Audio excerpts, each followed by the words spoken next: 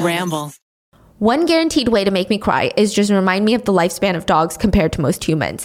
Listen, my dogs, Mango, I know, rotten Mango, and Tiger have been with me since before I started YouTube, before this podcast, and I truly don't know where I would be without them. But like, all I can do right now is spend time with them, take care of them so that they live the happiest and healthiest life that I can give them.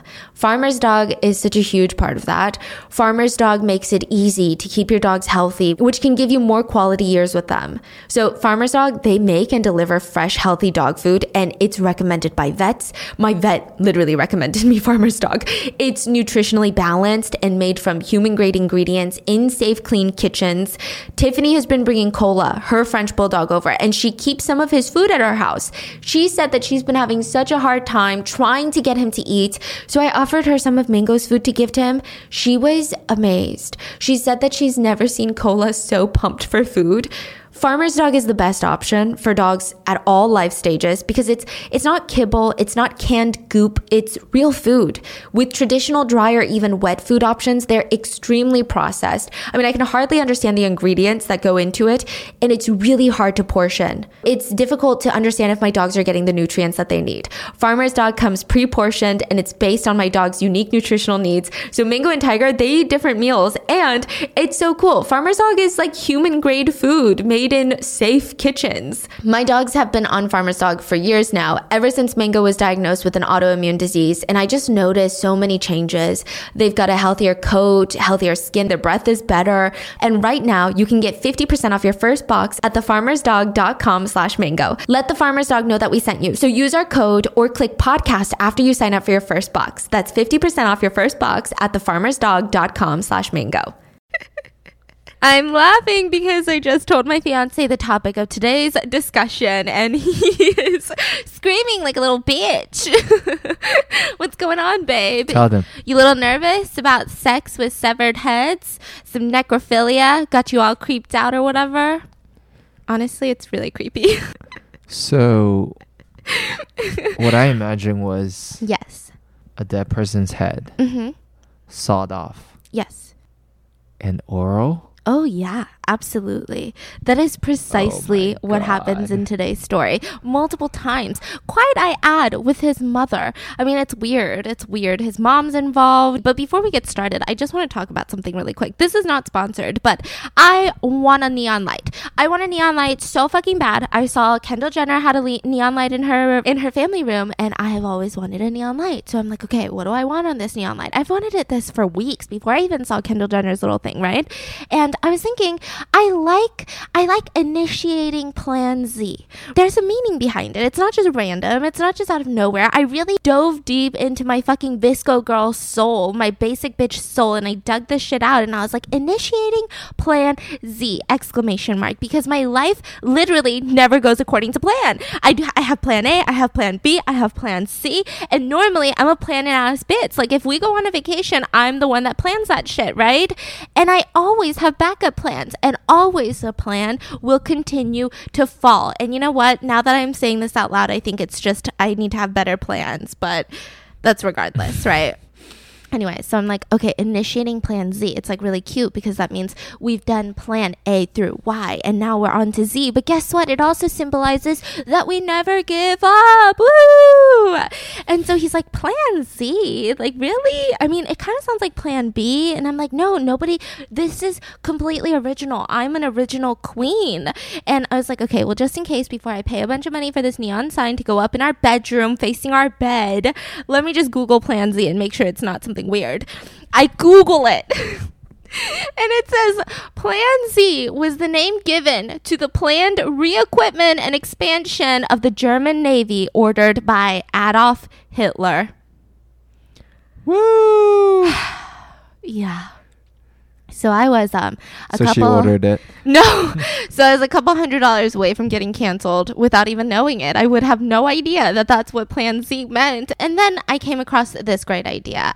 This is why we're doing this week's story, because I have known about this serial killer for quite some time. I mean, he has always been on my radar. He has always been one of the most, I would say, complex criminals that I've ever even researched or even read about or even thought about. I mean, he is just so intensely complex. And And for some reason, he's so smart, so manipulative, so complex as a person that I'm scared to even talk about him while he's alive in a California state hospital or state prison, right? He's alive? He's alive. I mean, he's going to spend the rest of his life in jail, but he is in the same state as me. And for some reason, even though he's behind bars, just talking about it makes me a little bit nervous. So the reason that I bring this up is because I kind of wanted to get this on a neon sign, and my fiance is so against it. It's a quote from today's criminal, today's serial killer, and it's, "I just wanted to see what it felt like to kill grandma." So he a grandma killer. Yeah, he a grandma killer. He really be that. He really be doing all of that. I want that in a neon light, and I want it in our bedroom. And he does not like this idea. I like this idea. I think it's interesting because hear me out. I'm not glamorizing the serial killer. I'm not saying, oh my God, he's so smart. Like, I stan him. I'm going to send him letters.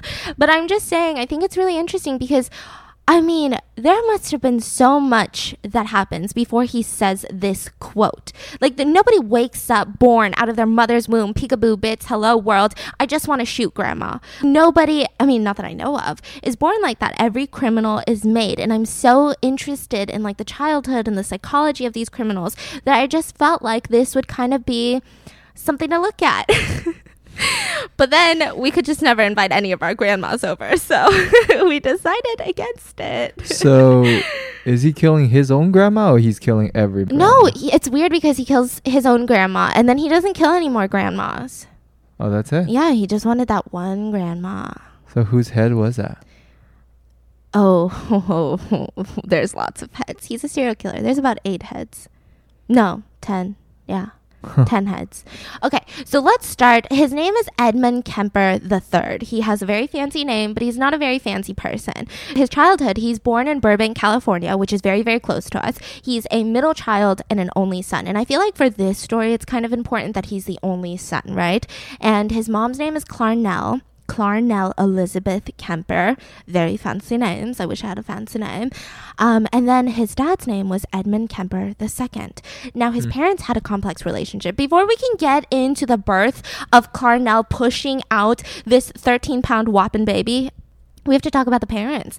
I mean, Edmund, the dad, and Clarnell, the mom, they had an intense relationship. So the dad, he was a World War II veteran. It all ties together with Plan Z, I guess, right? So he was a World War II veteran, and after the World War, he decided to go to this Marshall Island area where he would then test atomic bombs and nuclear weapons for the U.S. government. Because after the war, the U.S. government was like, fuck, we need more of this shit. And so he joined the government process of helping them test. I mean, this is going to be a really stressful job. This is not a walk in the park. This is not working for some government office in DC. This is going to be really intense, right? And so after he finishes that occupation, he decides to move back to California and he becomes an electrician. Now, he became an electrician because he has the needed requirements, but also imagine this. You're a veteran, you were testing nuclear weapons. Do you really want to just do something crazy? You probably just want to kind of lay low, have a family, and live a normal life, whereas normal as it can be, right? And his wife was really not about it. She was like, an electrician? That's so basic. That's not prestigious at all. I can't even go around telling people that you are testing nuclear weapons for the government. I have to tell them that you're putting up light bulbs in someone's house. Like, this is disgusting. And she was rude. She was a very mean person. Now, it's speculated that a lot of people who studied the psychology of Miss Clarnell believe that she had borderline personality disorder. But what we do know as fact is that she was a raging alcoholic. And the dad, Edmund, would even say, listen, and this is not in a cute way, suicide missions in wartime and atomic bomb testings were nothing compared to being married to Clarnell. And I don't think he was saying it in like a, my wife's a little crazy way, right? And I believe it. You were a little too quick on that one, no?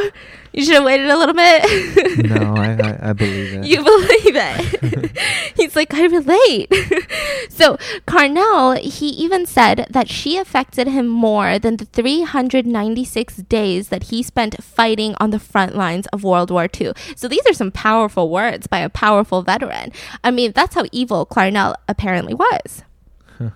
She births 3 children, a daughter, a son, which is Ed. We're going to call him Ed. He's the main person of today's story. And then another daughter. Now, Ed was a whopper baby. He was 13 pounds when he pushed out of his mom. I mean, 13 pounds is intense. I think average babies are like 7 pounds. So imagine double, like 2 times a regular baby. I think, okay, so I Googled this. I was interested. I was like, okay, what is the magic number? How big can I push out of my uterus? And apparently the biggest baby ever born on record was 22 pounds, but then died 11 hours afterwards. And then after that, babies that actually survived in good health, the heaviest was 19 pounds. Wow. 19, yeah. So 13 is he's a big whopper boy. He ends up becoming almost 7 feet tall and 300 pounds. So this is Big Ed. I mean, that was his nickname, was Big Ed. He was a giant. And so his DNA was determined. Yeah, that he was going to be a fucking whopper baby. Yeah. Wow. And Carnell was just not nice to him. She was scared to coddle him. Yes, he came out as a big baby, but at the end of the day, he's still a baby. He needs love. He needs affection. He needs compassion to grow up to be a well-adjusted adult, right? Well, she was scared to do all of that because she was scared it would turn him gay. She was scared that showing him too much affection would turn him gay. So obviously, Clarnell is a wonderful, logical woman with just an amazing brain. I'm saying this all super sarcastically. I don't even know how that would even make sense in one's head, right? Wow. Yeah, but he still ends up growing up super intelligent. He had an IQ of 145. He was considered to be one of the most, I would say, complex and intelligent criminals. Yes, we've talked about the Unabomber, who had a much higher IQ of around 160, right? But the thing with Big Ed was that he was scarily self-aware. So it's just crazy when you I think there's a borderline of when you cross certain IQ, you don't even understand average people anymore. I feel like I think that's the Unabomber. Yeah, he's like so out there. Mm-hmm. He thinks he's talking to like ants. Yeah, but with this guy, 145. Is like that's scary. Just smart enough to do some crazy shit. Like the Unabomber, when you see his interviews, I mean, you see that he's so intellectual, but you also see a side of him that's like, okay, he seems a little bit cuckoo. Like he seems like too much of a, I don't want to use such a nice word for someone like him, but kind of like a visionary. Like, wow, he's got some crazy ideas. He doesn't like normal life. He wants to change the whole fucking world and shit.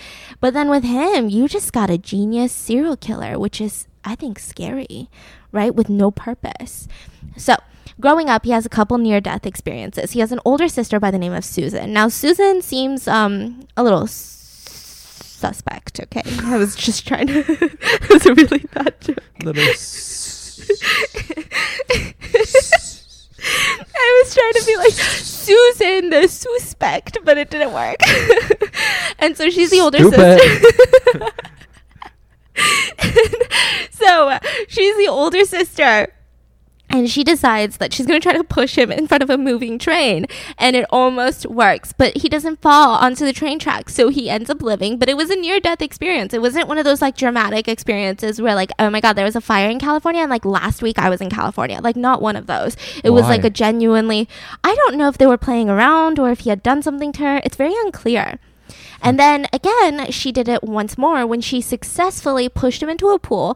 And now this big heavy dude could not swim. So he almost drowned before he was saved. So it was really intense. So she started doing all of this. Now, I don't really think Susan is to blame for all of his behavior. I think mainly it's his parents, primarily his mom, right? And maybe it's something he's a little bit born with. Maybe it's Maybelline. I don't really know, right? So the mom is for sure crazy. Oh, the mom's nuts. Okay. Yeah. Are you going to share more about her? Yeah. Okay. Wow. So we're going to start with his psychotic behavior. So he starts displaying lots of these tendencies. The first thing is he would grab his little sister's dolls and he would start removing the hands of them and removing the heads in elaborate ways. So it wasn't just like, oop, pop, like I popped the Barbie's head off, but it was like, I'm going to try fucking lighting a knife and then putting the knife, like this heated knife onto her, see if I could get like a nice cut edge. All of these things, like super elaborate. And he would just keep doing this to his his little sister's dolls, and he was experimenting with death and sexuality while he was doing this. But he didn't even really know it because he's like, what, 8 years old, right? So his parents see this and they're like, whatever, he's just growing up, he's a boy, he hates being surrounded by dolls, he wants to ruin things, that's what boys do when they're young, etc. Like that olden day talk of like, boys will be boys, and that's what his parents did. So he continued to do that. Now, second grade comes, and this is where it gets weird. So he ended up stalking his second grade teacher to her house. I mean, I don't even know, like I had no freedom as a second grader. I don't know how he had the freedom to do this, but he would walk to the second grade teacher's house and he would watch her through the windows while he was holding a bayonet, which is like, it's a knife that's used in fighting situations. So it's different from a kitchen knife. It's not like he got a butter knife or a bread knife, but he got his dad's bayonet, and these are primarily known to be able to be fixed onto rifles. So it is, again, known to be used in fighting situations. So the second grader is just walking around with this and he's watching her like a little peeping Tom, like a peeping Tommy, because he's in the second grade, through the windows. What is he doing with that knife? I guess maybe he was worried if he gets caught. I mean, I don't know. He's not trying to hurt her. Maybe he wasn't. So it might be a situation where he doesn't have the balls yet. Well, I guess the balls is the word, not a good word to use. Right. So right now he's just being very creepy. Yeah, very stalking. creepy. Yeah. So it hasn't gotten to the point yet where he's like, this is my victim. I have, spotted a prey type of situation. It's an 8-year-old kid. Yeah, I know. It's so creepy. I mean, it really makes you wonder, like, what would you do if you're a parent and you found out that your kid was doing this stuff? Because I see so many stories where the parents don't really do much. And I'm like, I don't know if I could do that. I don't know if it's because I read too much true crime that I'm like, oh my God, criminal. I see it. You're going to grow up to be a criminal. Let's fucking do something about it. Or if I would just be like, oh no, like they're just going through some shit. It's weird. So he stalks his second grade teacher and his parents don't really say anything about it. His older sister, Susan, though, however, she does say something. She says, why don't you try to kiss her? Because, she's like a little girl too. And he says this in quotes, which is creepy. He says, if I kiss her, I'd have to kill her first. Which I feel like we've heard that quote a lot, which is like, oh, if I kiss her, then I'd have to kill her so that she doesn't like tell people or something. Does that make sense? Kind of. But this one's weird because of like the arrangement. I'd have to kill her first. And because it's so similar to things that people say, I feel like maybe Susan wasn't taken aback by it because it doesn't sound like he genuinely wants to make out with a corpse, does it? So what is this boy's logic? It seems like he likes dead people. Yeah. That early on? Yeah. Mm-hmm. Wow. And then he started playing some weird ass games. So what games did you guys play growing up? I feel like I played some bullshit games like hide and seek. Oh my God, I played house all the time. It was the worst when I got bullied by a group of girls and I had to play the dog. I was always the dog. Yeah, anyway. Oh my God. Hold on, let me take a crying break. I have sinuses, okay? He did not play house. He did not play these things. He was like, hey, sisters, do you want to play gas chamber? I'm laughing, but I'm not laughing. He's like, hey, sisters, do you want to play with the electric chair? This was his favorite game. So they would take turns blindfolding each other. And then the other sister or like he would pretend to press a button or pull a switch. And then the person that was blindfolded and tied up to a chair would like pretend to have a seizure and then tumble over and then pretend to die, like execution style. Yeah, I mean, I don't know. Oh my God, these kids are scary. Yeah, I'd be very alarmed if I saw my kid playing a game like this. If they were like, Mommy, like, do you want to play gas chambers with me? I'd be like, fuck out of here. You're not my kid. I don't know you. I'm not your mom. I'm just kidding. I wouldn't abandon him or her. And then he was like, you know what? We could do something else too. We could get these rugs and we could roll each other up in these rugs and pretend to be dead bodies. And so they would do that. So it seems like he just had a fascination with dead things and dead people and just dead. He fucking loved dead. And the two sisters are playing along though. Yeah, because I mean, I think they were just bored. These were never their ideas. Okay. because, you know, his sisters didn't really, I don't know if they grew up to be nice people. I don't know if they grew up to be healthy people, but I know that they grew up to not be serial killers. So I can only assume that this was his favorite thing to do, right? And then when he was young, he went to a magic show. Now, this is going to really leave such a big impression on him because he, you know how at magic shows, they're like, come up, whoever you are, and we're going to cut your head off or cut your body in half, hee hee ha ha. And then they have this big blade that just comes chomping down. And then you're like, oh my God. And then they separate the boxes and then they put it back together and then they do some woo woo woo woo woo. And then the girl is like completely full and like she did not get her head chopped off, right? And the magic show, he's like watching it and he's like so just enticed by this magician, and they're like, please, we need a volunteer. There's this beautiful young girl who's like, ooh, pick me. And they're like, yes, little girl, come up onto the stage. And she's like giggling, right? And then she goes into the box and then the knife comes down and then like chop, right? He said that chop was the most exciting thing ever. He said the idea of chopping off a pretty girl's head was just something he could never shake since then. It's just something that he needed to do.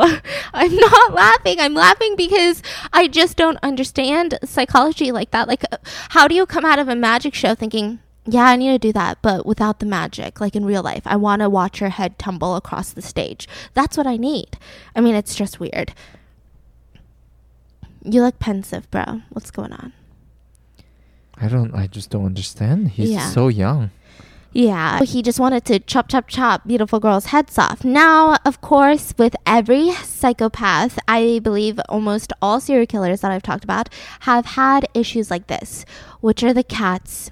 Cue the cats. I mean, this is like a script now. Serial killers have something against cats. When he was 10 years old, he decided to get his cat, that's his pet. He gets his pet and he buries his pet alive. He buries his fucking cat alive. Now, when he was certain that the cat died via suffocation because it had just been buried alive, he digs the cat back up and then decapitates the cat and then mounts the head onto a spike. What is a spike?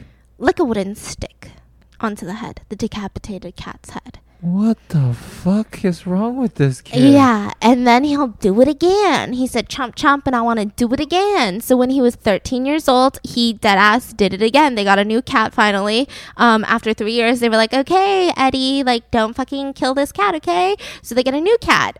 And he had a feeling that this cat liked his younger sister more.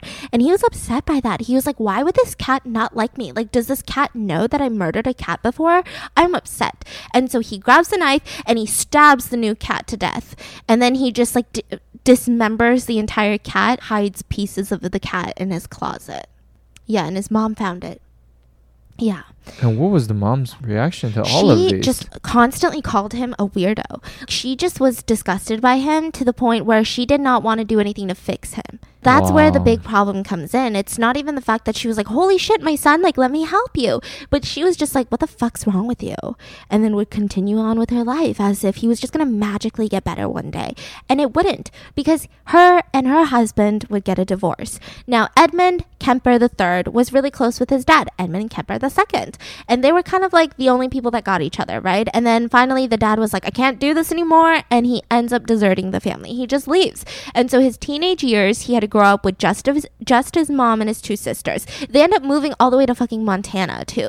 So they leave California, they go to Montana. He doesn't know anyone in Montana. He's got to make new friends. And it was hard to make friends because he just was going through a lot. Like psychologically, he was going through a lot. But in his teenage years, I mean, he was going to grow up to be 6'9" and 280 pounds. So he was like this towering giant. And he was just getting bullied in school because they're like, you're a giant, but you can't hurt me, bitch.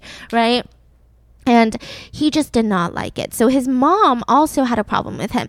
And I really hate parents that do this. I mean, I feel like it's actually a lot more common, not just in serial killers' childhoods, but so many people's childhoods. The mom was so mad at her husband walking out on her that she constantly berated Ed, her son, because she would always say, you're too similar to your dad. You're just like your dad. No one will ever love you because you're just like your dad.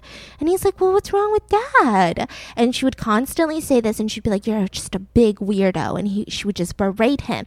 And it started getting really bad because just when he was like 13 years old, he was forced to sleep in the dark, cold basement because his mom said, I'm scared that you're going to rape your sisters.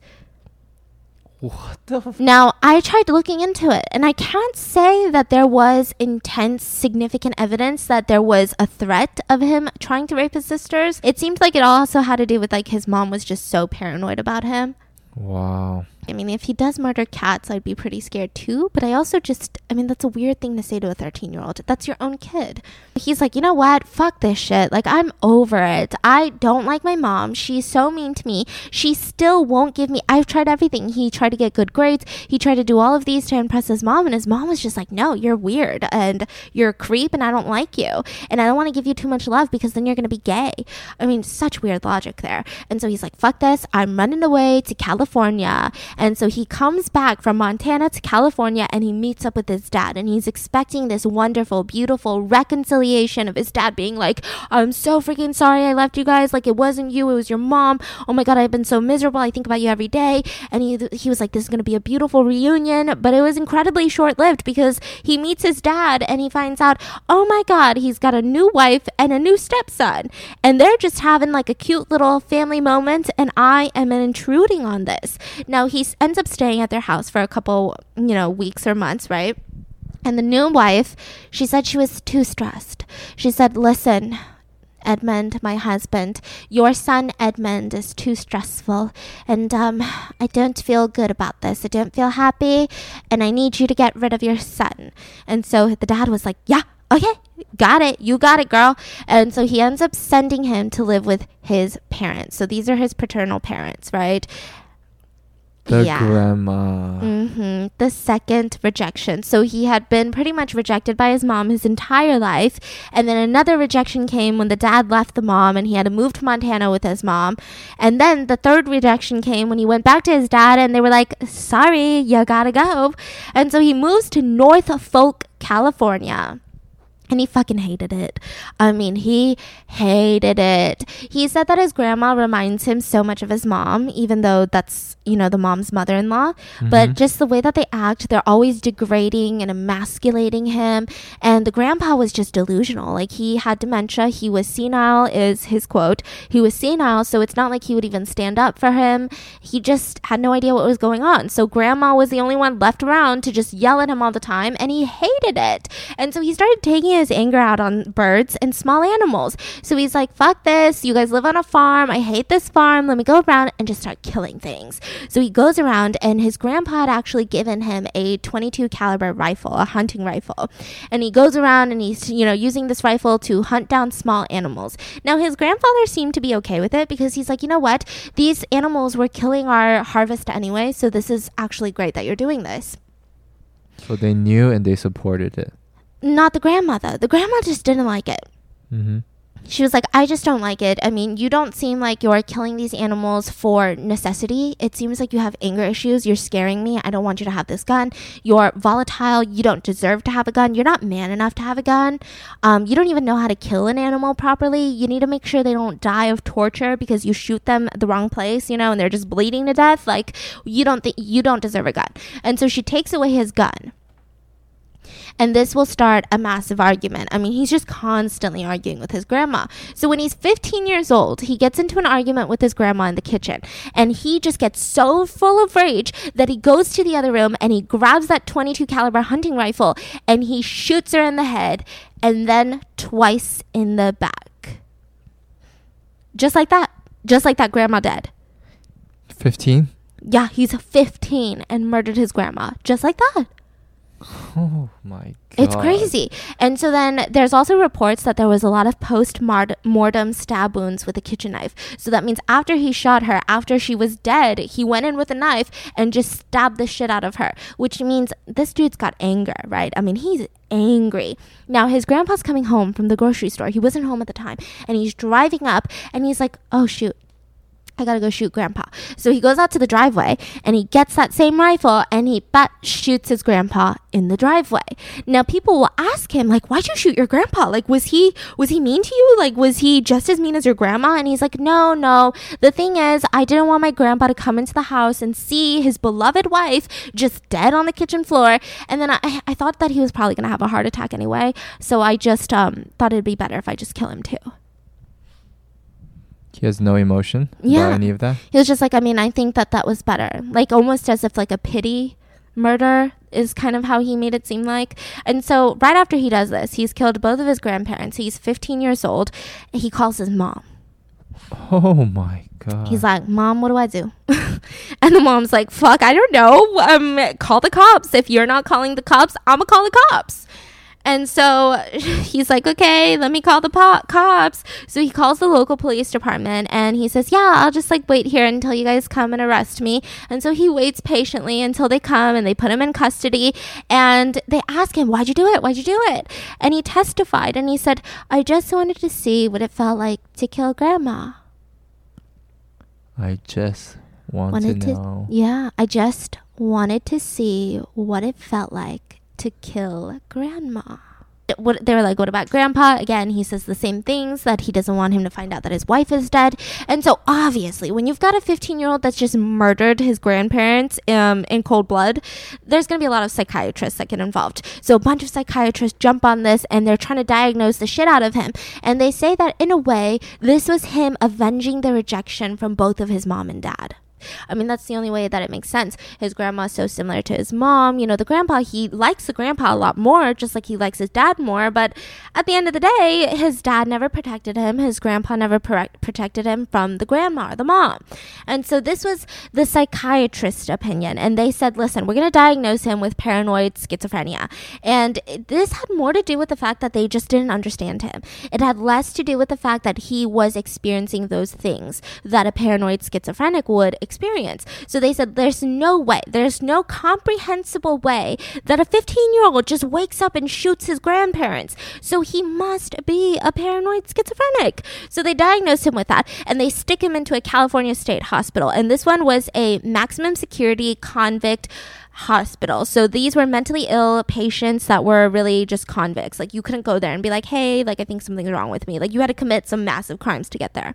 The doctors disagreed with the diagnosis, the initial diagnosis that he was a paranoid schizophrenic. They said that doesn't make sense because after we've studied him and after we've talked to him for so long, he has no interference of thought. He has no crazy delusions or hallucinations. He doesn't necessarily even have any bizarre thinking. And so they said, we think that he has a different condition. So he is acts completely fine in the... Yeah. And honestly, when you look at his childhood, there's no indication that he had paranoid schizophrenia. Right. So they're saying that it's incomprehensible that a 15-year-old could do this. So they're saying he must have hallucinated a voice that told him to do it. You know? Right. They're like, how, that, what? Yeah. And so they actually diagnosed him inside of this state hospital for a less severe condition, which was personality trait disturbance, passive aggressive type. So his diagnosis was personality trait disturbance, but the category was passive aggressive type. You call that passive aggressive? I shouldn't be laughing. I read up on it too because I thought that word usage was interesting because passive aggressive, like I know so many passive aggressive people, right? And I just don't really think that they would go out and shoot their grandparents. So I'm like, this makes no sense. And they said that the history behind a diagnosis like this is it usually stems in childhood. So either they're bullied, they're abused, or they had really shitty parents that are either alcoholics or, you know, drug obsessed and are not paying any attention to the kid.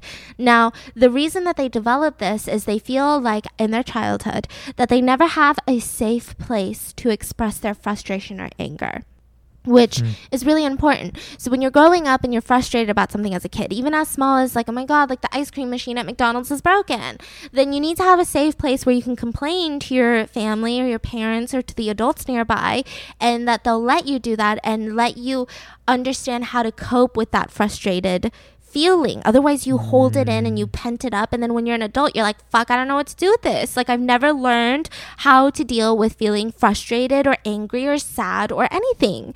And so this was the issue. Now it gets a little bit dangerous because as these children that were abused in their childhoods turn into adults, they have lots of triggers. Now a lot of these triggers usually stem from three things: conflicts about dependency, So either they want to be dependent on someone so much, and if there's a conflict, they're like, whoa, I'm dating this person and he's so dependent on me, like back the fuck off.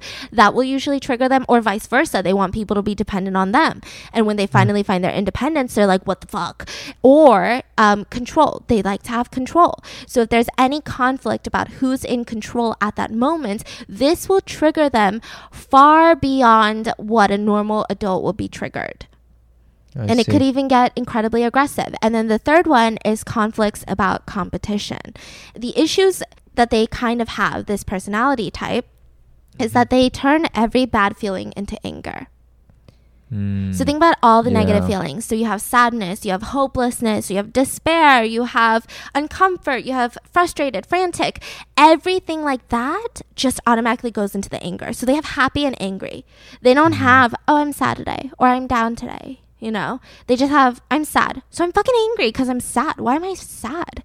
And so they're don't. Just angry people, right? They're just angry, and they usually lack empathy. They usually also use anger to gain power, because that's when they feel the most powerful, is when they're in their angry state. So that's why you have a lot of people who, like, I feel like we know at least one or two people in our lives that love to be angry. They just like to be angry. They just like to be angry at everything. And it's just like, whoa, calm down. Like, it's not that big of a deal. But they're like, can you believe it?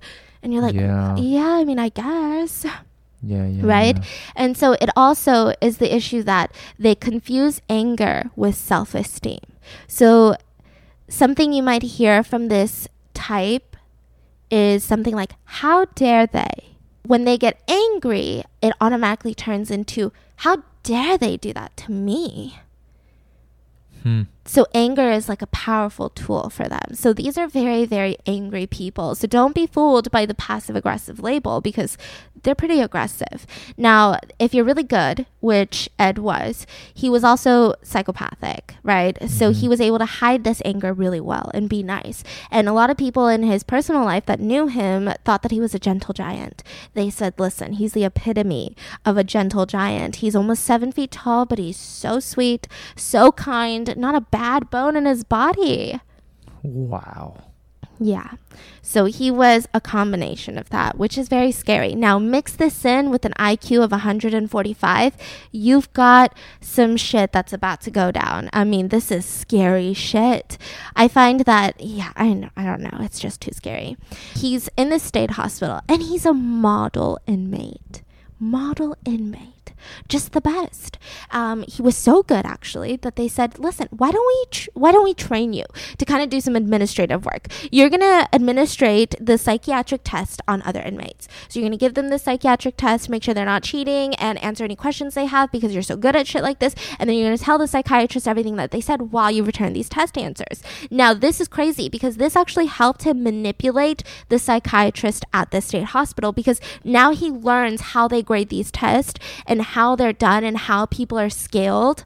So he's like, oh, I just have to answer questions like this, or I just have to pretend to be this emotion when this happens, because that's what they want to see as growth and well-adjusted and rehabilitation. That's why psychopaths are so scary. Yeah. It's so scary. And so, he was creepy. He would also befriend a lot of sex offenders at this state hospital, and he got a bit of advice from them, which was, hey, if you ever rape a girl, you need to kill them, because that means there's no witnesses around. And I think Ed got it a little bit twisted, because what he would do is he would kill them and then rape them. So I digress. We will continue. So he gets released on his 21st birthday. He was only there for like 6 years, right? So he gets released on parole, which means he still has to go back to the psychiatrist, and they have to do check-ins, and they have to be like, are you okay? Like, do you want to kill more people? And then he's like, no, absolutely not. Why would I want to kill more people? Right? And so he's doing all of this, and he's really good at manipulating them, right? And it's insane that at 21, he's released against the recommendations by doctors to be released into the care of his mom. The doctors were like, listen, we think that he killed his grandma because the grandma was like an extension of his mom. Yeah. But he really didn't have anywhere else to go. So they send send him back to the mom. Yeah, so the courts were like, send him to his mom. Woo! And so off to his mom he goes. Now, the mom had remarried to somebody else and divorced, and she was back in California, and she was working at UC Santa Cruz, which is a college in Northern California, University of California College, right? And it just was crazy. For the next 3 years, he's going to be living with his mom. He's going to be going to the psychiatrist. He's going to be showing proof of his rehabilitation. And then he asked 3 years later for his juvenile records to be expunged, which means completely erase them, remove him. So if a cop tries to go in and look up his record, they're not going to see that he killed both of his grandparents. Yeah. And this is what the psychiatrist wrote to the judge, which is, if I were to see him today without knowing anything about his history, I would say that he's well adjusted. He's an intelligent man. He's no danger to himself or society.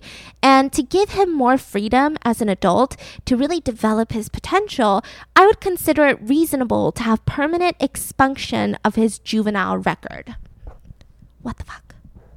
I mean, he seems like so smart. Yeah, he got those psychiatrists in his palm. Yeah, wrapped around his little, big ass finger, probably. They got play good. Yeah, and he'll continue to play them. He's really weird. So then he decides, oh my God, now that I'm out of there, what do I want to do with my life? What do I want to be? The world is everything now that my records are expunged. I know. I want to be a cop. So, he's like, I want to be part of the police department.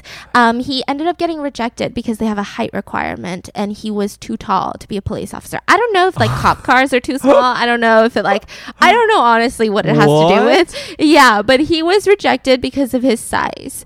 So it's very interesting. And you think he also want to be a cop just so he can also scoop out? Yes. He says, scoop out. Let me scoop out that Ben and Jerry's. He wants to be a cop so he can scoop some donuts. What is it? Scope out? Yeah, scope out. Right? Don't you think so? I think so. I mean, it's so scary. I think he also gets off on that feeling because he ends up buying a motorcycle and like driving around town like a cop, like a bad bitch cop when he wasn't. And so the cops are like, nah, you can't join us, but like, you're cool, dude. And so they call him Big Ed. They nickname him Big Ed. And why would he have a nickname? Like, do cops just hang out with civilians? I would say maybe and maybe not, but he ended up trying to befriend them. Like, he would go to this place called the Jury Room, and it was a local police bar hangout.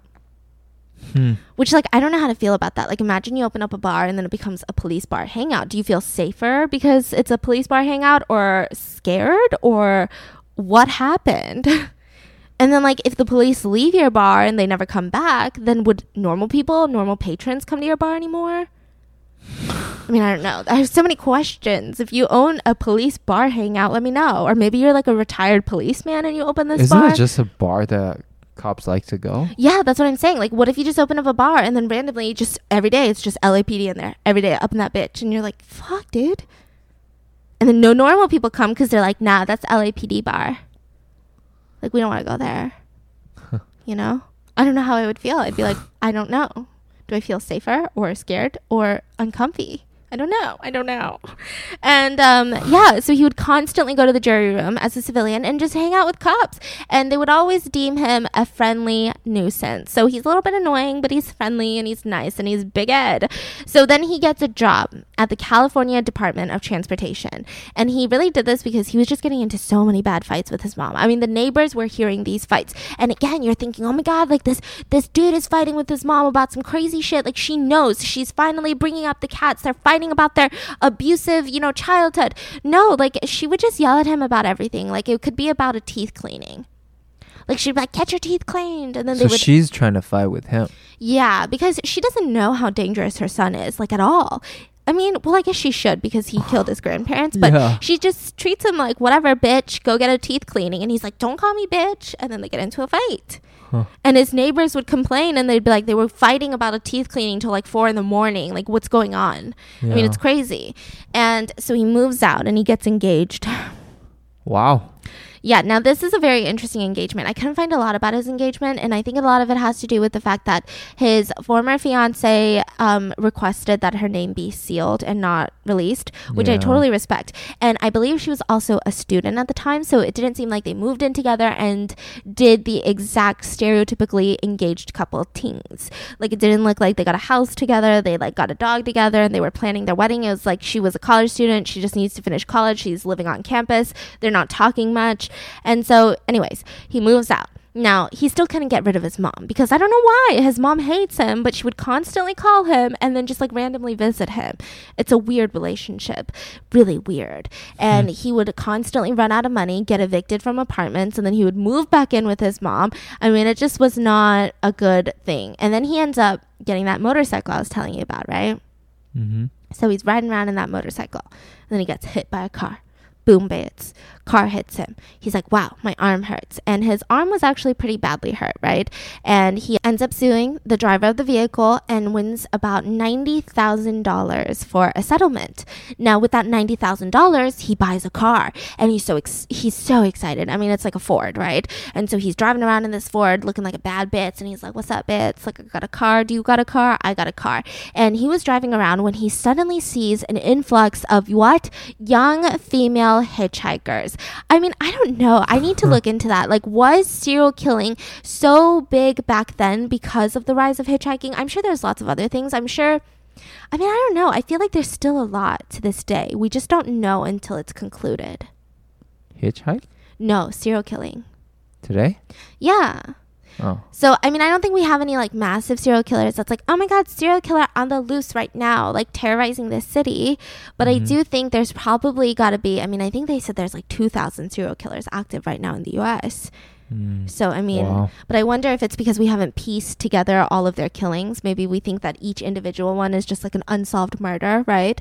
But no, when there was hitchhikers, it seemed like it was very easy to kill. And what he would do is he saw all these young female hitchhikers and he was like, oh my God, I got to get prepared. So he buys a bunch of plastic bags, plastic trash bags. He's getting ready to kill? Yeah, some knives and some blankets, and he gets some handcuffs and he stores them into the car. And when asked why, he said, as a precaution. I'm like, whoa, you are a 7-foot, 300-pound man, and you see some female hitchhikers, and you're like, oh my God, I'm scared. I got to get this as a precaution. It was just weird. Just the wording of it is weird, right? So he sees hitchhikers. He starts picking them up, these young females, and he had transported about 150 hitchhikers without killing them. He left them alive. It was a nice experience. He got to know them, would drop them off at their destination. They'd become friends. And then he did this about 150 times until he started feeling something. Yeah. He called it little zapples. What is zapples? Like little zappies to his little weenie. Yeah, he said he felt these little zapples, and they were just like these intense, sexual, murderous, homicidal urges. Yeah, he's like, I want to commit sexual homicide. Yeah, and he called them little zapples. On his nipples, sorry. That's what? not funny. Yeah, he calls them little zapples. Okay. On his little nipples. And so he starts feeling this, and then these are when the killings start happening. Now, his MO is pretty consistent. He was an active serial killer for around 11 months, which is really short. And he kept asking his mom to introduce him to students. He wanted to make friends. He wanted to make, some girlfriends. It seemed like maybe he wasn't that, a great fiance. And his mom was like, no, dude, you don't deserve to get to know them. Like, you're just like your dad. No woman's gonna ever love you. No girl's gonna ever love you. And you better bet that your fiance, she ain't gonna love you when she gets to know ya. She barely knows ya. That's why she thinks she loves ya. Like, she was just really rude. And so he starts getting mad, and he's like, you know what? I'm gonna pick up students, and while they're hitchhiking, I'm gonna either shoot them, stab them, strangle them, smother them, and then I'm gonna take their bodies home. This is his MO. We're gonna get into each victim, but this is his MO, right? He would take the bodies home and he would decapitate them. And then he does something called I can't say it. He does something called erumatio. Do you know what fellatio is? So fellatio is kind of like the more professional term of saying a blowjob. So fellatio is arousing one's penis with a mouth, right? But uromatio is when you thrust into the mouth. So uromatio would be considered like assault. What kind of terms are these? Just like what they would use. terms? Yeah, official terms, right? So it means like maybe consensually or non-consensually, they would thrust the penis into the mouth, right? Oh, okay. So it is distinguished that it's not fellatio, but we're just going to call it sex with decapitated heads for now. So he would take the head off of the body, he would decapitate it, and then he would thrust into the mouth of the decapitated head with his wee-wee. Okay, sorry, with his penis. That sounded like such a... Yeah, disgusting. I don't think I've ever read stuff like this. I mean, maybe I have. But there's one other person that's his Zappos.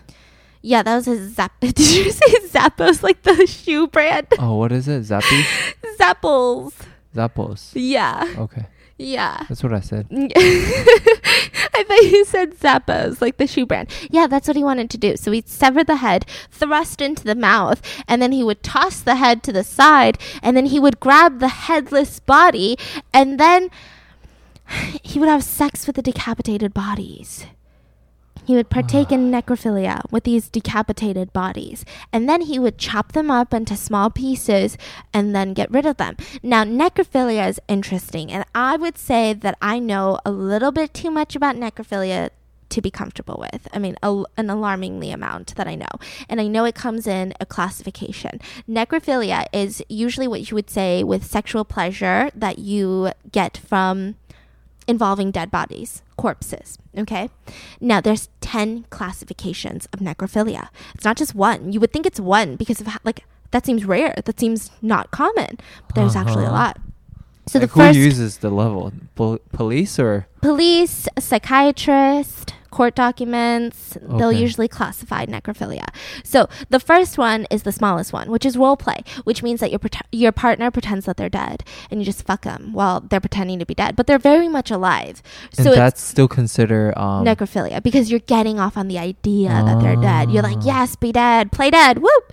And then so it's interesting. That's not illegal. How you start. Yeah. Basically. And some people never graduate from this phase. Some people are like, this is enough. Like the sight of seeing a dead body would gross them out and they would throw up. But just the role play is something that they're into. Okay. So this seems relatively, I wouldn't say common, but it seems acceptable. It's not illegal. Do what you want with consenting adults, right? Now, the second thing would be romantic. This gets a little bit creepier. It's when people remain attached to their dead lover's body. They want to, keep the dead body around so that they could continue to love the dead body because they love that person so much. Now, this is distinguished because any other dead body would not be appealing to them, but it's because of that emotional connection that they want to keep their dead lover's body. Oh my God. Yeah. And then you've got the necrophiliac fantasizers. Now, this is a little bit different from role play and romantic. It's actually a little bit higher on the category list out of the 10. And it's usually that you have this fantasy of dead corpses. Like, it's not even the partner. It's not even role play. Like, you want to fuck dead bodies, but you don't actually ever do it. So this is just a thinking. Yeah. So this is just thinking, but it's more intense than role play. Yeah. And then you have tactile, which means tactile necrophilia is necrophiliacs who will go to a corpse, a dead body, and they just get off on just touching its face, like just once, or like stroking its hair. Okay. And they will get off on that. So just small touches. And then you have fetish necrophilia, which is people who will remove clothing or sometimes limbs from dead bodies. What? Like a finger. They'll take a finger of a dead body. They will keep a body part? Yeah, like just like a finger, yeah. Like they want to have a finger of a dead body. So these people, they're just obsessed with this corpse, this dead body, physical. Mm-hmm. It's very intriguing. It's very weird because, in most true crime cases, we talk about it and everyone's like, the smell of a dead body is something that you will never recover from. But these people are like, no, I want to fuck it. Yeah, they get turned on by that smell. Maybe. Yeah, I don't know. It's really, I think this one is one of those things where it's hard to relate in any way. Holy shit, what? Like, how do a person get to that stage? There's lots of trauma. Remember that Russian guy we did a mukbang on our YouTube channel? That he randomly got married to a girl while she was in her coffin because the parents were like, we don't want her to be buried until she's married. Oh, yeah. And then he was like forced to kiss her, and then Yeah, later yeah. he had an obsession with dead bodies. He didn't like try to have sex with them per se, but he had an obsession with dead bodies. Oh, okay. Yeah, and then you have mutilomaniacs, which just means that they like to mutilate dead bodies while they masturbate. So they don't actually have sex with the corpse yet, but they will masturbate while they're cutting up a body. Very odd. Then you have opportunistic, which means they have absolutely no interest in necrophilia. But when the opportunity arises, they will absolutely take it. Which this reminds me of Marilyn Monroe. Do you guys know what happened to her? Well, her body, after she was dead, was missing for a couple hours. And word around town, I don't know if it's true, I could look into it, maybe I'll do a video on it, was that there was a dude taking bribes on fucking Marilyn Monroe's dead body. What the For hell? a couple hours, yeah. Disgusting. So that would be opportunist necrophiliacs, right? Then you have regular necrophiliacs, and they prefer to have sex with the dead. They just prefer it. They don't necessarily can't have sex with normal people. They just wish you were dead. I know.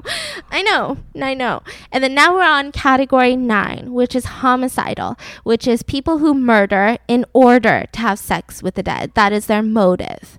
And then you have exclusive necrophiliacs, which means people who only have interest in sex with the dead and cannot get a boner when you're alive. Like they cannot perform sexually with a living human being. And that's where he's at?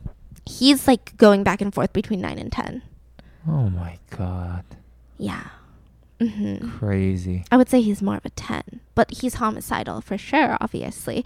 And it's crazy because, I mean, once you really get into this like area, you see so many weird things. I mean, they even categorize it. They categorize not just that, but another thing, which is, do they have sex with the bodies when they're cold? Are they destructive necrophiliacs, which means they will mutilate the bodies? Or do they only have sex with warm corpses? And do they try to preserve the corpses for further sex? Like there's so much. And you have to think that if there's that many categories for necrophilia, there must have been so many necrophilia cases. Yeah. Crazy. Now, let's talk about his victims. So his first victim and his second victim at the same time were Mary Ann Pesce and Anita Luchessa. Now, he was driving around Berkeley, California, and he spots these two students that are hitchhiking, and they're from Fresno State University. And he's like, where are you trying to go? And they're like, we're trying to go to Stanford University. Like, we're going to a party. Like, we're going to go hang out, right? Uh-huh. And he's like, okay, well, it's a couple-hour drive. Hop into the car. I'll skirt to Stanford University for you. So they're like, great. So they get into the car.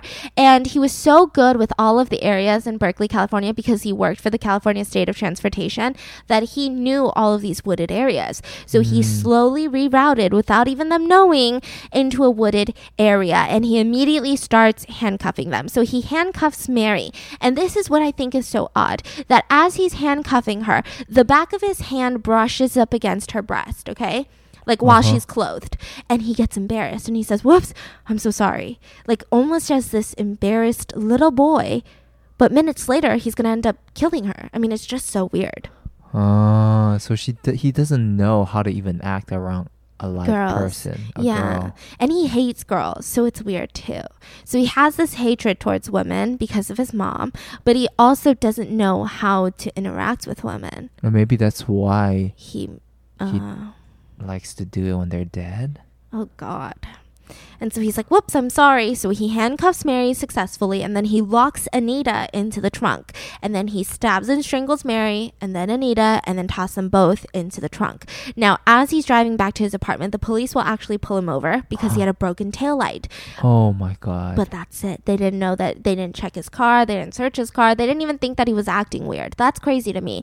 Imagine you just killed two people, and you're just like, hey, cop, what's poppin'? Oh, yeah, that taillight, I'll get it fixed. Like, I'm frantic if I just get pulled over for nothing. Like, I'm like, oh shit. Wait, so this is the first murder after the grandparents? Yeah, so technically in his lifespan, these will be his third and fourth victim, but in his serial killing, his active serial killing, it's considered his first and second, because he never was convicted of his, grandparents. It was expunged, right? Right. They thought he was insane, criminally insane. Yeah. So he returns to the apartment after the police is like, hey, get your taillight fixed. He's like, you got it, dude. He returns to the apartment. His roommate's not home. That's crazy. He's got a roommate. He's got dead bodies and a roommate, and his roommate's not home. So he's like, cool, great. So he brings these 2 dead bodies into his apartment, and he starts taking photos of them while they're dead, like posing them up, putting them on the bed, unclothing them, taking pictures. And then he had sex with the bodies. Yeah. And then he dismembered them, and then he put the rest of the body parts into plastic bags, but the hands and the head. And he would toss the rest of the 2 girls' bodies in abandoned, like just near the mountainside in California. And he would, before he disposes of the heads. I know tosses is like such a bad word. Before he disposed of the girls' heads, oh my God. He had oral sex with the 2 girls' severed heads, okay? So he thrust into their mouths while they were dead. I just don't understand. And then he would dispose of their heads near a local ravine. Now, he is very strategic when he does this. Like I said, he's a smart cookie. So he would take off their heads, and then he would take off their hands so no one could fingerprint ID them. And he would toss them in separate areas. So as of today, I believe only Mary's head was found and nothing else. Imagine Mary's family just being like, hey, we found your daughter, but we didn't find the rest of your daughter. Wait, how is he so good at... He just knows where he should dispose it? Yeah, he's just like, I'm just going to do this, I'm just going to do that, and I'm going to get rid of the fingerprints, because if you find a couple limbs here and there and you can't identify it, then you can't look for where were they last seen, who were they seen with, are there any witnesses, because who is this person? So he separated all the parts so it's harder for them to identify. Yeah, right? Because I think it's just dental records, face, and hands, your fingerprint. Okay. Right? Wow. And then his victim number 3, technically victim number 5, was a 15-year-old dance student by the name of Aiko Koo. She was going to dance class and she missed her bus home. She's in high school. And she's like, you know what? I'm going to hitchhike. Like, now, back in the day, this was not like a crazy thing to do. It just was not like, are you insane, Aiko? It's like, I'm going to Uber home. Like, I'm 15, but I'm going to Uber home. Like, that's kind of what it meant back in the day. Mm-hmm. She decides to get into Ed's car.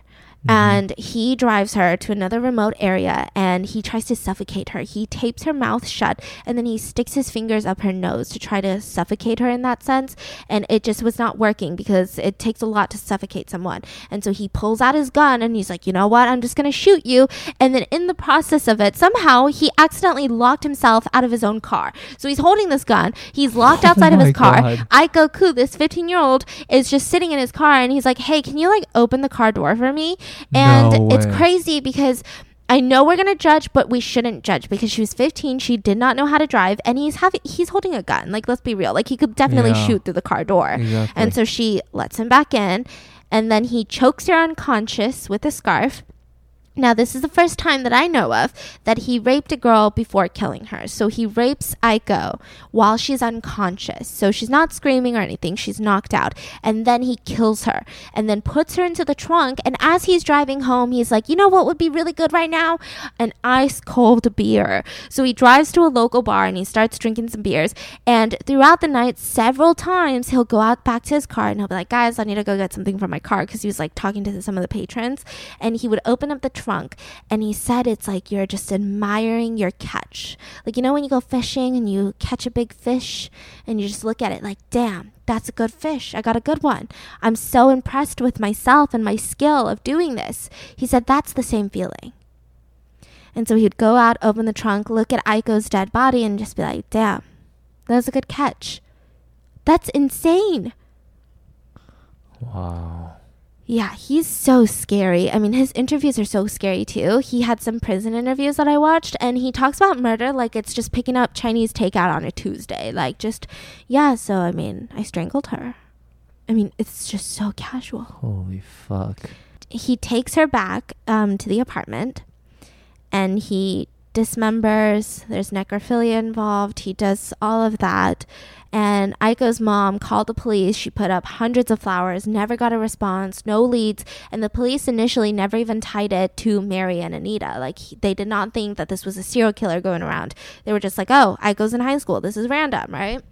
And then you have the next victim by the name of Cindy Shaw. Now, Cindy, she was an 18-year-old, and he was driving around a Cabrillo College campus that's in Northern California. And he was like, get in the car, and she's hitchhiking, and she's like, sounds great. So she gets into the car. He drives again to a wooded area, and he shoots her with a pistol. Now, Cindy's going to be very important because we're going to see that he gets a lot ballsier. His MO changes up a little bit. Instead of putting her into his car and driving to his apartment like he did with the other 3 girls, he decided, I'm gonna go to my mom's house. So he goes up to his mom's house and he keeps Cindy's body in the closet, hidden in the closet overnight.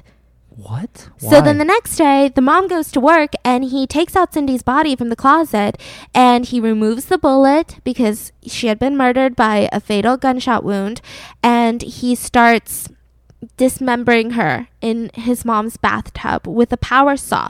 And now once she was dismembered, again, of course, he had sex with the dead body, and then he had sex with the severed head. And he said that he kept the head for several days. So he would go out into isolated areas and he would dispose of her other body parts, but he would keep the head in his mom's house for several days so that he could continue having sex with just her head. And he would say, but you know what? Don't get mad, because I talked to that head like she was my wife, like she was my girlfriend. Like, I was like, you look good today, Cindy.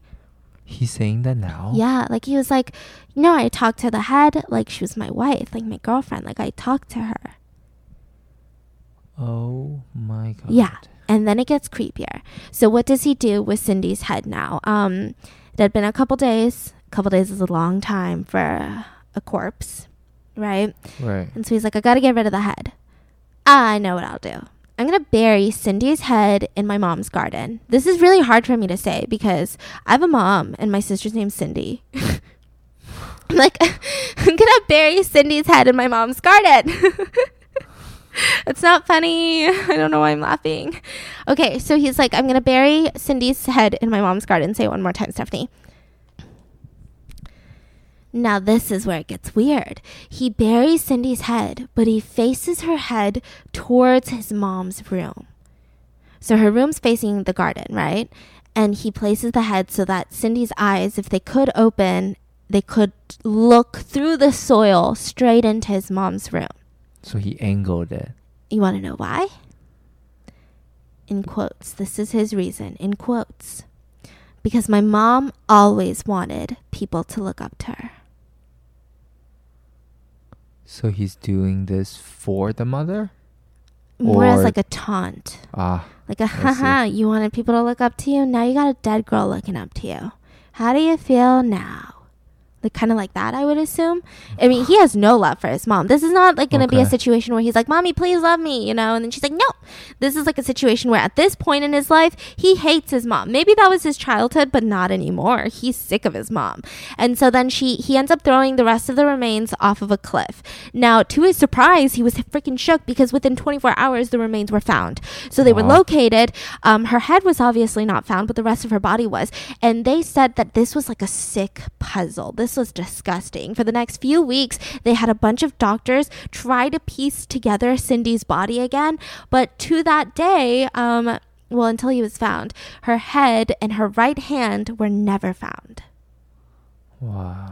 So they're kind of freaking out. And then you're going to have the next 2 girls. You have Rosalind Thorpe and Allison Liu, L-I-U. Leo. So you have Rosalind Thorpe and Allison Leo. So around this time, there was a lot of suspicion that there was a serial killer that was preying on hitchhikers. It was like going around town, everyone's like, holy shit, this is so scary. Like, please, students, if you're hitchhiking, be safe. Which is kind of crazy because you'd probably be like, hey, don't hitchhike. But they're like, be safe while you do it. And so they told all of the students at UC Santa Cruz, hey, don't get into a car unless they have like license plates that have like, you know, the college license plates or the college stickers on it that only admin or like students can buy. Yeah. So you know that if you're hitchhiking, you're getting hitchhiked by like an alumni, or maybe it's a fellow student, or like the parent of a student, like somehow affiliated with UC Santa Cruz, right?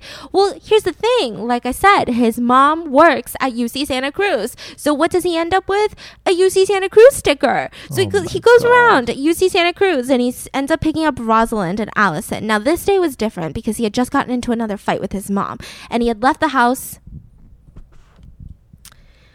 So he's just got into a fight with his mom and he's mad. He gets into the car and he's like, whatever, fuck this. Like the next pretty girl I'm seeing, I'm going to kill her.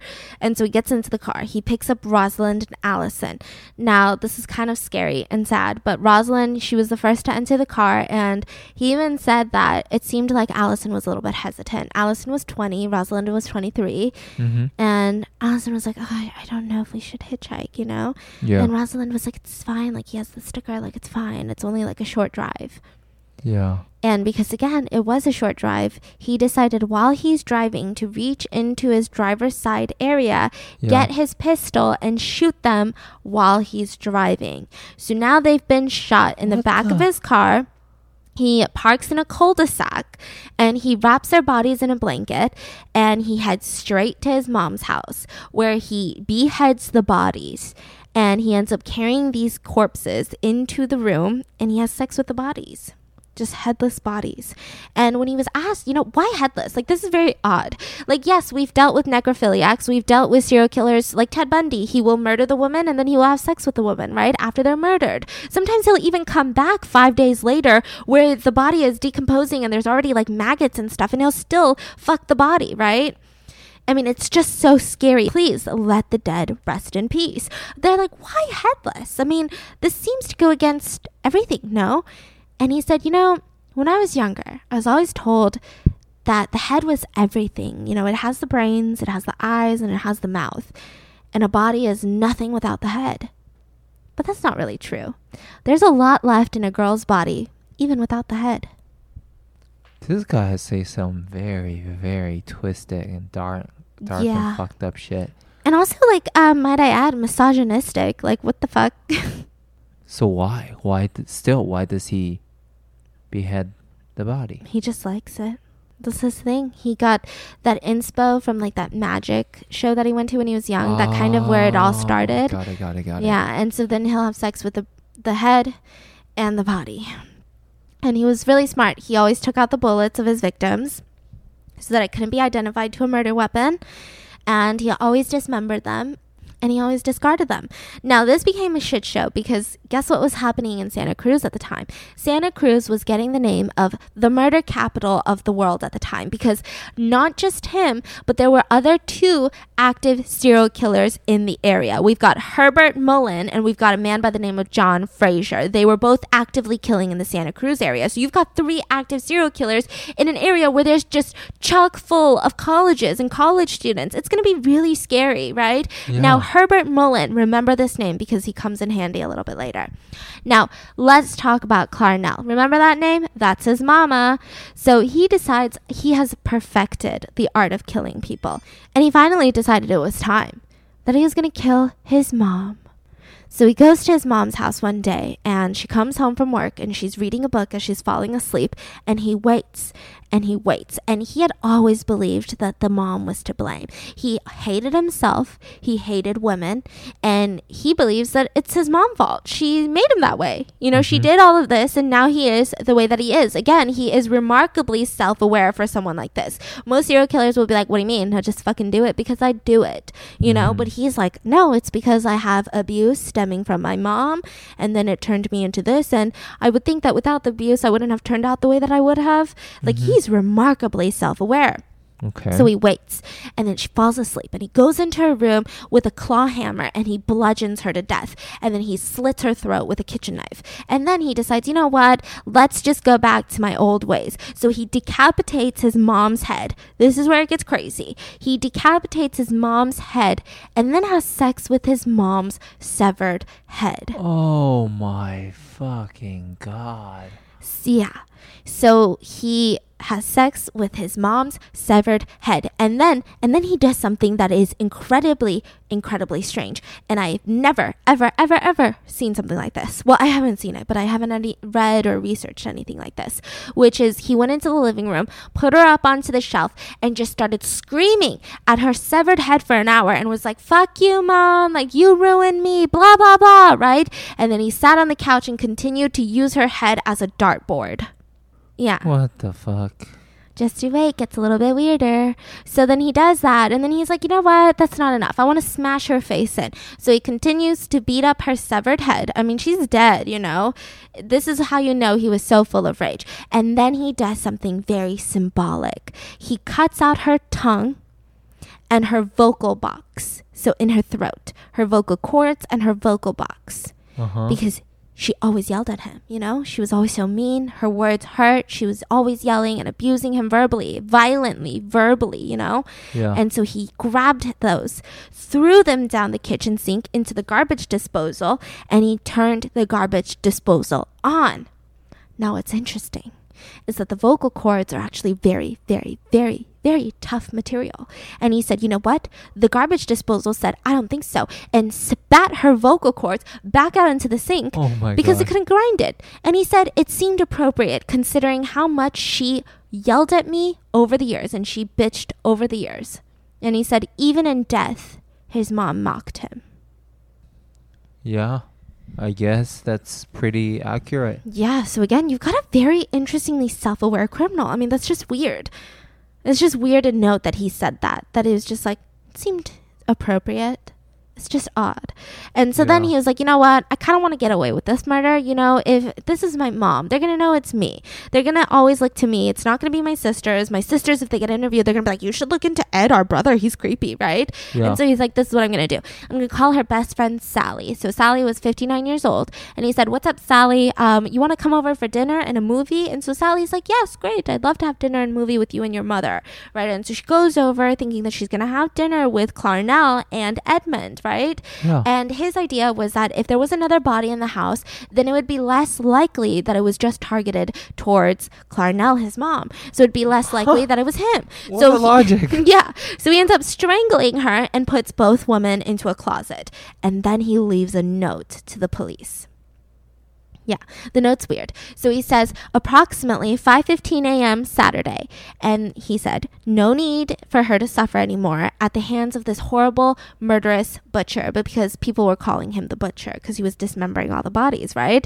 And he said, it was quick. It was quick. They were asleep just the way they wanted. It was not sloppy. It was not incomplete, gentlemen. Just a lack of time. I got things to do.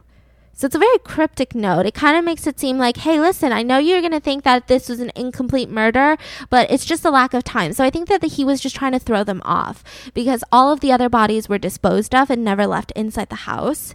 Yeah. So he was trying to be like, I just don't have time. I got shit to do, you know? It's not that I'm like scared, or it's not that I didn't want to complete the cycle that I normally do. Yeah. It's just I don't have time, guys. You get it, gentlemen. You're busy people. Okay. So he's kind of throwing them off. Now, immediately, he gets into Sally's car and he starts driving to Colorado. Now, he's in Northern California. This is going to be a 1,000-mile trip to Colorado. He pops a bunch of caffeine pills and he drives nonstop for close to 18 hours. I mean, It was a treacherous drive. He has 3 guns in the car. He had hundreds of bullets in the car because he just felt like there was going to be a manhunt for him. He believed he was the target of probably FBI, SWAT team, all of that, right? He's like, it's done. I'm done. I killed my mom. They're going to know it's me now, right? Yeah. And he eventually got stopped midway through for a speeding ticket. Oh my gosh. And they gave him a ticket and let him drive away. Oh my God. And so he drives to Colorado. He approaches Colorado and he's like, this is crazy. I mean, I've been listening to the news on the radio and nobody is talking about the murder. Nobody said, oh my God, 2 more bodies found, you know, nothing. Yeah. Well, I guess there's only one thing to do. So he goes and finds a local payphone and he calls the police, the Santa Cruz police, the local police department that are friends with him. They know him as Big Ed. And so he's like, listen, I just killed my mom. Shut the fuck up. Yeah. And they're like, okay, Big Ed, you're so weird. Are you coming to the jury room later tonight or something? Is that why you're calling? And he's like, no, I just killed my mom. And they're like, okay, Ed, we're really busy today. We got a lot of shit going on. we'll just see you at the jury room. Just call us later if you've got anything. And he hung up. And so he's like, what? So he's like, okay, well, I mean, they did tell me to call him later, so I guess I'll just give them a couple hours. And then a couple hours pass, and he calls the police again. He says, hello, Santa Cruz Police Department. And he's like, hey, can I talk to officer so-and-so? And this was an officer that he directly knew, like was pretty close with, right? Yeah. And so they were like, yeah, we'll get him on the phone. And he goes, hey, listen, I just killed my mom. I'm in Colorado. And he's like, what? And he's like, yeah, no, I swear I did it. Nobody believes me, but I just killed my mom. I'm in Colorado. I killed her best friend. You can check it out. Go to her house. I killed her. I stuffed her in a closet. Go check it out. I swear. And he's like, okay, where are you? And he's like, Colorado. Do you want to send some police? I can just wait somewhere. Wait, why? He's turning himself in? Yeah, and so he patiently and politely waits for the police.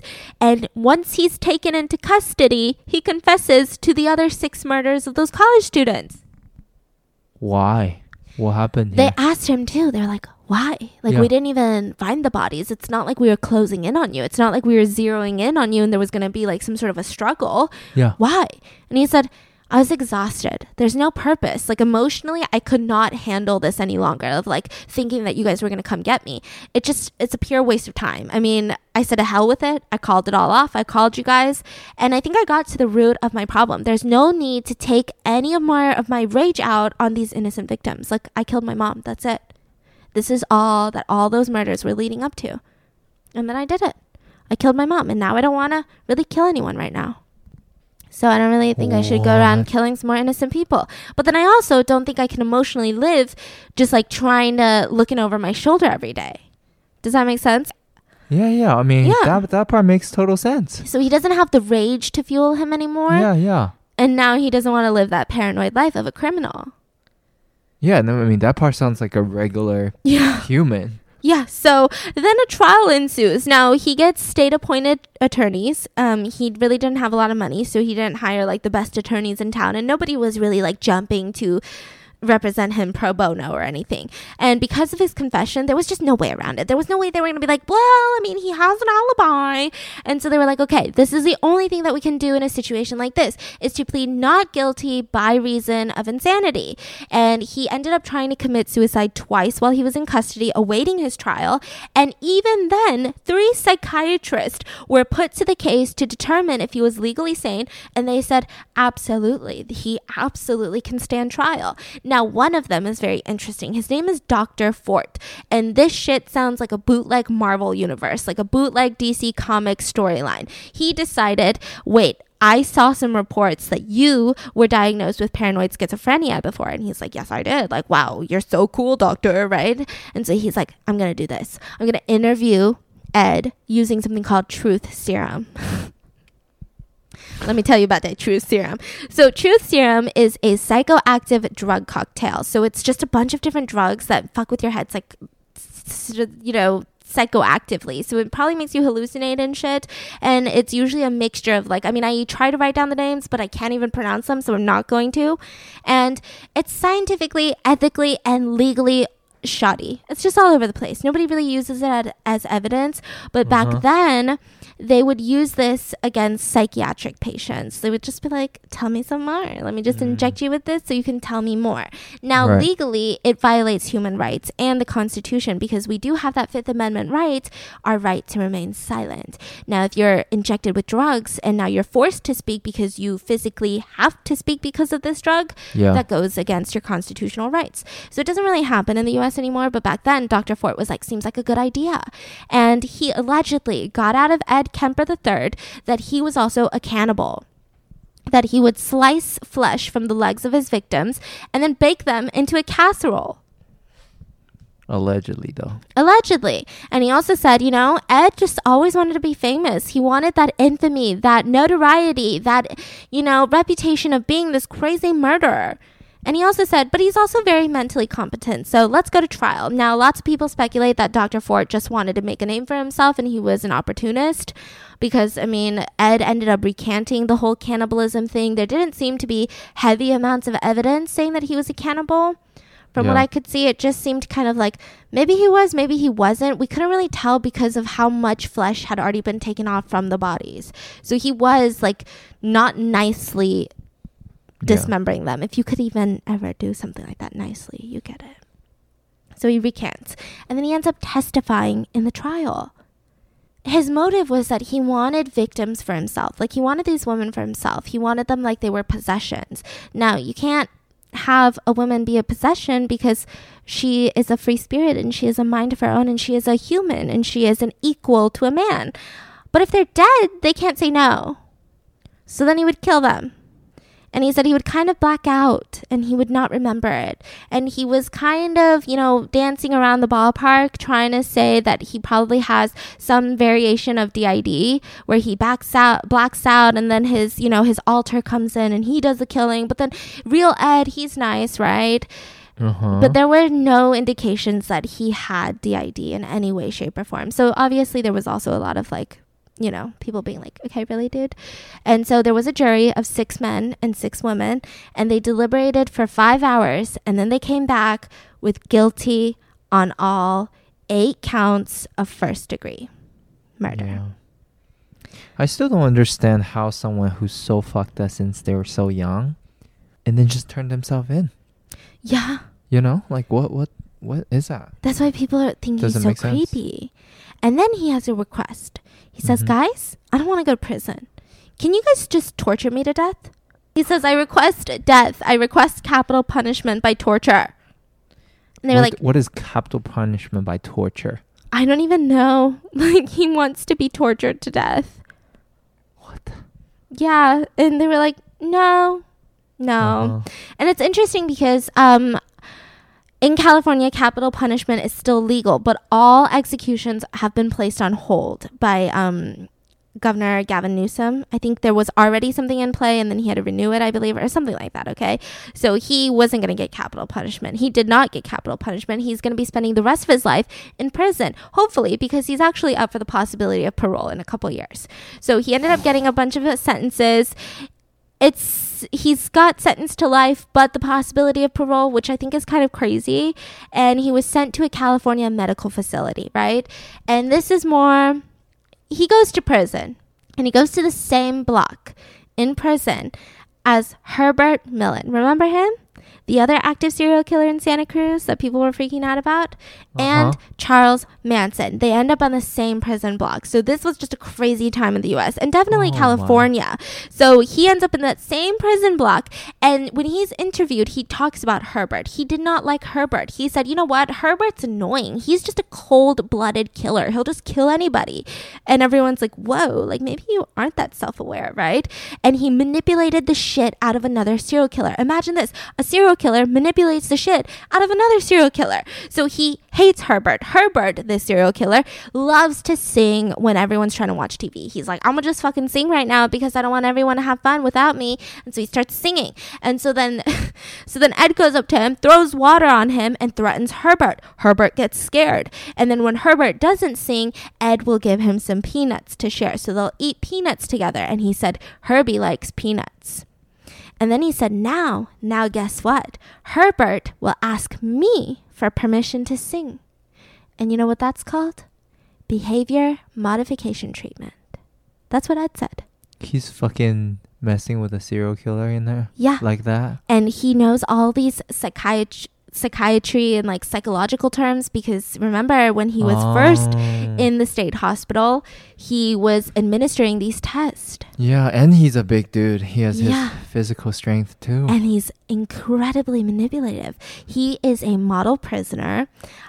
He would schedule the inmate's psychiatric appointments. So he was doing administrative work again. He wasn't giving out like the tests and administrating anything, but he just was scheduling their appointments with the psychiatrist. Yeah. He was an accomplished craftsman of ceramic cups. I mean, the dude was a pottery man. He was just making really nice ceramic cups in prison. Holy right? shit. And then this is what's crazier. He started doing work for the blind. I don't know how he got into it, but he was like, you know what? I don't like the fact that blind people can't read the same books that I'm reading. So I'm going to narrate them. And he became an audiobook narrator. And he has over 5,000 hours of him narrating books. Hundreds of titles have been narrated. I mean, I don't think that they're the most popular narrated version of these books. But yeah, he got like 2 trophies for it. That is so scary. That's so scary. Like, imagine you're just reading, like, listening to an audiobook and it's a serial killer's voice. Oh my God, yeah. Yeah. And someone like him? Yeah. Just imagine, yeah. I don't find pleasure in that. I love audiobooks, but I would not want him to read me a book to sleep. God damn. Yeah, but in 2015, he retired from all of these positions because he ended up having a stroke and he was considered disabled, medically disabled speaking.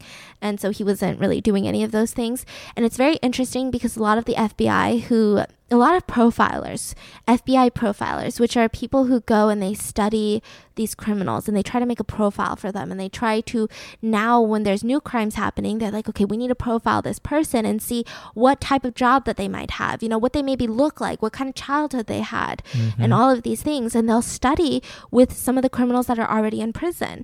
And the FBI profiler said, listen, he's amongst the brightest of criminals we've met. He has the capability for such a violent and aggressive criminal. He's also capable of insight, which is scary. What does that mean? Like, sometimes you'll have people who do some fucked up shit, but then sometimes they'll say some shit that's like, that makes sense. So it's kind of like that. And then suddenly everyone's like, they can't be that fucked up because, they said this, that makes sense. Yeah, so they're just saying everything he's doing is very smart. Yeah, and he would do a lot of interviews in prison, and he said it was to help potential killers. Not in the way that you think. Not in the way... He's like, the method is... No, I'm just kidding. He said, thinking this way is not a crime. Thinking that you want to kill people is not a crime. It's a crime when you do it. So when you're just thinking it, you need to go get help. So he's like telling other criminals to go get help, right? And this is what's scarier, though. When you're talking about a guy who has been diagnosed with that, who has psychopathic tendencies, aggressive tendencies, and who's also so smart. Yeah. How can you believe a word he says? Right, exactly. I don't believe him. A lot of people do. Some people do. They're like, some people think he's so good. Like, he's rehabilitated for real. Like, now that he killed his mom, it's gone now. Like, he's not going to kill anyone else. Oh, my God. It's all over. Imagine a little abused boy. He killed his mom finally. Like, let him out. I'm like, not in California. I live in California, please. Yeah. Whoever says that, just take him in. Yeah, you take him into your house, boo-boo, if you want to. Right? Gosh. Yeah. And so the shit that he's done, that's what I'm saying. This is something I would understand if he just killed his mom. And maybe not in the way that he did. If he just shot his mom and then left and was like, hey guys, I shot my mom. Right? Then I'd be like, oh fuck. Like, okay, he was abused. I understand. He shot his mom. The abuse ended. This is a complex situation. We need to deal with it with such care and emotion because of how complex it is. But he's like, so I went around killing a bunch of people, my grandparents, and then also I had sex with my mom's severed head, and then I threw darts at it, and then I put her voice box in the dish or the garbage disposal. Like, this is like, whoa, you're kind of not. And this was all when he was 24. He got caught when he was 24. So he was my age and he had already murdered 8 people. No, 10 people. Wow. And so his next parole hearing, you'll be happy to know, is in 2024. He's already been denied so many times. The judge once even said, listen, I don't care if you're a model inmate. Like, the shit that you did outside of prison was so intense. Like, no. Yeah. You're denied. Yeah. So we don't know what's going to happen in 24. I mean, I assume he'll be left in prison. I'd be really upset. There's a lot of people who deserve a day outside of prison and deserve a second chance. But I would say Edmund Kemper III is not one of those people. There was an AMA on Reddit, which is an Ask Me Anything, with his nephew.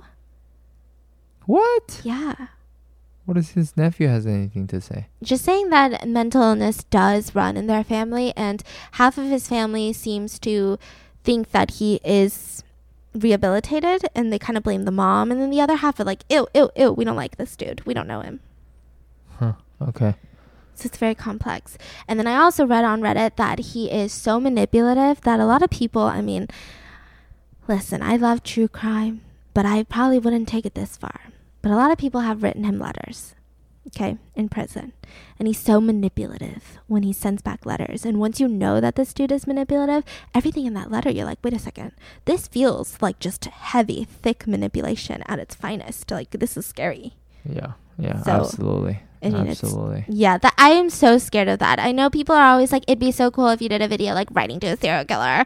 I'm like, no, thank you. Like, I don't want to die. And I think the scariest is I don't even want to be hypnotized. I don't like the feeling. Like, I don't think I would be okay with it. Like, there's no way I'll be like, yeah, let's just like get me hypnotized for fun, even if I trust the person doing it.